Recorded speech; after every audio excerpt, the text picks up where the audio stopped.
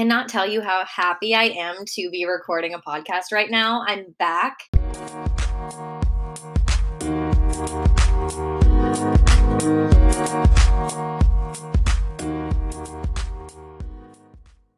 Hello, hello. Welcome to the Wholehearted Health Podcast. I'm your host, Elsie Seberg. And on this show, we are going to chat all things nutrition, mindset, and fitness to help you find your balance in your health journey and feel the most confident and free by making sense of one topic at a time. Oh my gosh, you guys, I cannot tell you how happy I am to be recording a podcast right now. I'm back. I lost my voice for like over a week. And so I was really on pause recording anything. And I have so much just like overflowing that I want to talk about, topics that came up. And today's going to be a bit of a Q&A style. So the first few questions are actually from current clients that were either training clients, macro consult clients, nutrition clients, clients in my one-on-one program. And I just thought it was something relevant enough that it would apply to the general public and you guys who are my loyal, amazing listeners. So when we jump into it, I will kind of tell you where the question came from. And if you have a question that you want answered and you feel like it would be something that would apply, even if it's personal or it would apply to others, I would happily answer those. So I'm going to put a question box in the description here. So if you are listening and you're like, I have a question, Elsie, please give me some feedback. I would happily do that. Go ahead and leave that question below and let's jump in. So the first question did come from a client who is in my training plan. She's in my app and she was asking me, do you suggest that people do whatever cardio they want? Like what do you recommend and when? And that's a really good question because as you know, I am a huge advocate for strength training. Like that it should be our foundation. However, cardio is not the enemy. I just don't recommend that most people for the goals that they have for body recomposition, muscle gain, even fat loss. But if you're like in a reverse diet, we don't want to overdo our energy expenditure. Cardio does have a place. And I feel like I've done some touching on this topic, but really it can hinder recovery from our lifts. Like we don't want to make that our foundation. So while having a lifestyle amount, like especially if you're at maintenance, doing some cardio that you enjoy doing and that's easy to maintain for you is totally fine. I would always recommend that you do it post lift. So maybe that's a cool down incline walk, maybe post legs, like you want to get spicy and do a little bit on the Stairmaster, but like we're not going to find any real benefits from killing ourselves with cardio. We know that our bodies are adaptive. So if you do 30 minutes on the elliptical every single day, eventually your body gets better at that 30 minutes of elliptical. You're burning fewer calories. Therefore, it just has diminishing returns over time. So if you're at maintenance and you're doing a ton of cardio, and let's say you eventually want to go into a deficit or really focus on fat loss, you don't want to have your maintenance cardio be really high. That's the same goes for steps. You want to have a place to tap into where you could potentially increase that if you needed to. So I don't recommend that people just willy-nilly do a ton of cardio all the time. And if you're in a spot where you are doing a ton of cardio, I would recommend tapering off a little bit, especially if you're in a reverse diet. I think that's one of the follow-up questions here, so I won't get into that. But really, I recommend that you keep it minimum at maintenance, just enough for heart health, just enough that you enjoy. If you want to go on walks, like there are endless benefits to walking. Listen to the walking episode that I did. You guys know I am like the walking girl. Like I am obsessed with taking my daily walks. But we don't want to overdo it. Like there is diminishing returns. So no, not willy-nilly cardio, but I would say if you're gonna do any cardio, or if cardio is in your plan, let's say you're training or you have some in and you're in a deficit and you're utilizing that for extra energy expenditure, I would do it post lift or separate from your workout. Prioritize your strength training, number one. That's where we want to put most of our energy into. And this is a second kind of complementary follow-up question. If I want to tone up, but I'm starting the process of a reverse diet. How do I go about lowering cardio if I'm already doing 5 days a week of cardio? So this is a little bit tricky because the goal here, like I said, is to get to a place where we're doing like a lifestyle amount of sustainable activity, but just mostly lifting. The goal here is to optimize your maintenance intake so that when you do want to focus on fat loss again, you've built up your metabolism to be responsive. And like I said, you have a place to dip into.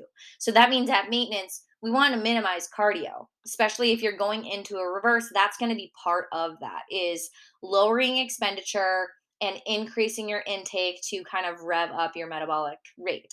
I think if you are going to do an amount that is lifestyle, I want you to think like a warm up incline walk on the treadmill. Maybe it's a 30-minute walk per day, lifestyle steps.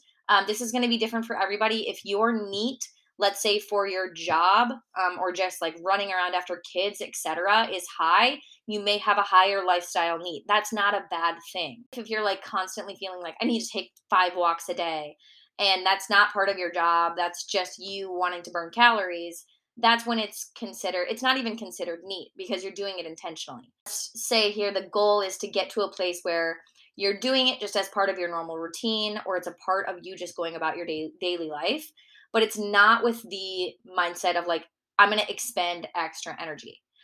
So we're either adjusting food, bringing food up, or lowering cardio. There's not necessarily a magic number when it comes to, I would say if you're in a reverse, you're obviously increasing your calories by 50 to 100 calories weekly or bi-weekly. Typically, that's what it looks like. You are going to be adjusting food or lowering cardio. I wouldn't do them both at the same time. Maybe you can alternate weeks. Maybe you start just by tapering off. If you're really hungry, bring food up first and then taper off cardio, or do it vice versa, or you can alternate weeks. In terms of lowering your cardio, I would say lower it maybe by 10 minutes a week or by 15 minutes a week. If you are having really bad biofeedback and you need to cut your cardio like in half, let's say you're doing 45 minutes, maybe you bring it down to 20 minutes a day or 25 minutes a day, and then you bring it down to 10 or 15. I wouldn't stress over the exact science of it. Just know that like it's the same concept as bringing food up. You want to do it incrementally. You want to give your body a little bit of time to adapt in between those adjustments. Next question came from a nutrition client. So if fat loss is the goal, is focusing on protein and calories enough? Should I intentionally cut carbs? So this is a two-part answer because it's a two-part question. First part, I would say protein and calories are absolutely enough. Yes, like you can see great progress by just prioritizing hitting your protein and your calorie goals. However, we do need carbs. I guess this is kind of all tied in. Yes, we need carbs for so many things, though. Like, we don't want to just focus on protein and calories and be unintentionally going low carb. Because many women, I think, do this where they avoid carbs, whether it's subconsciously or they think carbs are like going to inhibit fat loss. You need carbs for so many reasons. So I would say, yes, focus on your protein and calories, but still make sure that you are building a balanced plate. So if your carbs and fats are skewed and like maybe one day is way off, that's okay. Not going to be detrimental to your progress. If you're consistent with your calories and protein, you're going to be just fine. You probably won't even feel the difference. However, if you're going extremely low carb and that's just kind of your tendency, I would also try to keep yourself consistent with getting in range with your carbs. This, I guess, is dependent. If you're in a deficit, especially, you're going to need those carbs for recovery. So that's when it maybe is a little bit more important for you to be focusing on hitting all 3 macros because they all have their own purpose. If you're at maintenance, it's a little bit more flexible. You have enough calories overall. Your recovery is probably not suffering. Your hormones are probably not suffering. But if you're in a fat loss phase where your calories are already in a deficit, it may be a little bit more important to just be mindful of it. However, small discrepancies, like remember, guys, we are the sum of what we do most of the time. So if we are not being perfect with all 3 macronutrients, it's not the end of the world. But I will say they do all serve their purpose. And so having a balance of each is important. So those macros are there for a reason. But at the end of the day, if you know, okay, carbs and fats are off today, try to hit your protein and your calories within reason. and don't stress about it. This next question came from someone in my Instagram DMs, and it was about increasing food, but finding that they were having a hard time hitting their calories and specifically their carbs in a reverse diet. So, overall, they were feeling a little bit better, but they were finding that digestion was suffering a little bit and they were feeling like bloated. So, this is common, and this struggle usually happens because we are so trained when we live, let's say, in a deficit, or we're under eating, or we're kind of in that like less is more mindset with food. We tend to rely on high volume. And while that really is beneficial in some cases, if you are overeating calories, more volume can help you feel fuller. But when we're in a reverse diet and we're trying to get our food back up, we cannot overdo volume because it's going to hinder digestion, and that can hinder nutrient absorption. You're going to feel bloated, you're going to feel icky. So, what I would recommend managing your carbs and calories is make food swaps. So, when I say food volume, I'm talking about huge salad where you're having a ton of volume, not very many calories, versus, let's say, a sweet potato with maybe a side of some sort of like peppers and ground beef, where those two meals are going to have very different calorie breakdowns and the amount of volume they're taking up in your stomach. So if you're able to swap out some of those higher volume things where you're not going to be able to rely on just vegetables for your carbs anymore. You're going to need to incorporate things like white rice, or like maybe it's some English muffins or bagels, maybe you're incorporating some of those things that you had off limits for a long time, and you're going to take stress off of your digestion. Now, I do recommend that we don't want to abuse, like, I'm just going to get all my carbs from processed foods now because I want to try to save on volume. You can easily just lower fiber content and still get lots of carbs from things like potatoes and fruit and honey and still whole food sources. So while it's totally okay to get some of your carbs from English muffins and bagels, and if you are making fun of my Minnesota accent the way I say bagels, I'm sorry. All of my friends here make fun of me for that. But I digress. You want to make sure that you're not overdoing volume when you're trying to increase carbs, because there is a point where you're just going to not have any more room in your stomach and it's going to be uncomfortable. So, while it's going to sometimes happen where you just get full because you are increasing food, that's part of the process. If you can master changing up your meals a little bit, or maybe making the swap where maybe before you were doing a ton of oatmeal, and now with the amount of carbs you're trying to hit, those oats are just like almost too much. Or maybe you were adding in like, oh my God, I used to do like cauliflower rice in my oats and like all this volume, and I started to back off of that, and my digestion was so much better. My hunger cues were so much better.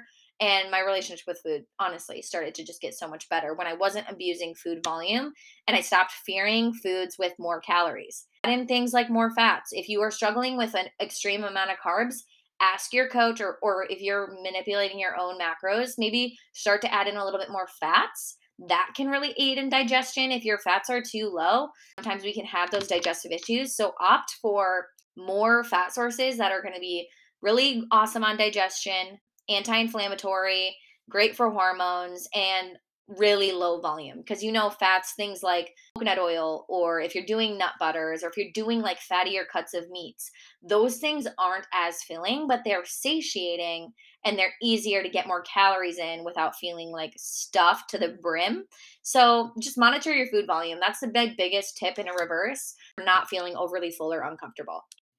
And of course, I can't leave you without a little bit of mindset as well. So, this last question is from another Instagram DM. Shout out to my girl, Emma. She was so sweet. She said, "Hey, I just started following your content, is helping me get my relationship with food back." And she said she used to label food good or bad. So she said, "I just don't want to go back to my old ways. I'm looking on advice on how to control that." So her old ways being labeling food good or bad. She said, yeah, it was all or nothing. I would overeat on bad food. So my advice to Emma and to anybody who is maybe on the up, or maybe you're still in that spot where you are labeling food good or bad, or you are in that kind of restrictive cycle where those foods that are off limits are really appealing. And you find that if you have one, let's say cookie or one scoop of ice cream or anything like that that's off limits, you go crazy. You overeat on it, you binge on it. How do you avoid that cycle, or how do you break that cycle? So this is obviously a pretty deep issue. However, number one, remove the rules. We have to remove that black and white thinking that food is somehow morally good or bad. If we neutralize our viewpoint of food and stop labeling things as bad, when we place that restriction on anything, it creates this fixation. So those foods are literally more appealing to you simply because you're telling yourself you can't have them. So then when you do get them, it's this last meal mindset of, I'm going to eat all of this right now because I'm going to be better tomorrow, because I'm going to start over. I'm never going to buy ice cream again. And it perpetuates that toxic relationship with food where you just feel so guilty, you feel so ashamed, you feel like you have no self control. And really, it's coming down to that all or nothing mentality with the foods that you're allowing or not allowing. So, number one tip to Emma, and number one tip to anybody who's struggling with this cycle, because I was there for so long and I get it. It's terrible and it's so hard. First thing you have to do is start allowing those foods, allowing them. And that means, yes, keeping them in the house. Maybe it's in small doses at first. Maybe you start buying like the individual serving packages of Pop Tarts or something like that, where you can start to just dip your toes in and you balance them out. You have them with a meal, you sit there, you taste it, you enjoy it, you place it, in a normal setting. Normalize those foods and they will become less appealing. So it's really important to note as well that when we have those feelings of being out of control around food, maybe we're overindulging, maybe we can label it as a binge, but we're just overeating, maybe we're eating past fullness. Those things are oftentimes stemming from the behaviors of restriction. Maybe you're fasting way too long. Maybe you're just restricting calories in general. Maybe you're restricting carbs. Our body doesn't really care if we're doing those things, those restrictive behaviors, or we're just labeling food good or bad. Simple as that. That's going to trigger that scarcity in our mind for our body to say, oh my gosh, food is scarce. Like, let's go crazy on it. So restriction creates the fixation. And if we remove the restrictive behaviors, if we stop fasting too long, if we start actually honoring our hunger and stop trying to push off eating as long as possible, or stop trying to restrict all carbs, or stop trying to eat as little as possible, those things will stop happening. The overeating episodes will stop happening because our body's no longer in that survival response. So in order to not go back to that place of feeling out of control with food, we have to continue to do the things that we know are just foundationally going to like support and nourish our body. So eating regularly, eating balanced meals, eating enough, allowing foods, making peace with food, essentially. So that was my advice to her. That's my advice to you. And I hope that you guys enjoyed this Q&A episode. Like I said, if you have questions at all, I would love to answer them. And if you enjoyed this type of episode, let me know. DM me on Instagram, share it on your story, share it with a friend. I would love to continue doing these. This was super fun. And it's just kind of feels like a little bit more conversational, which I enjoy because y'all know I love to talk. So thank you for listening, and I'll catch you in the next episode.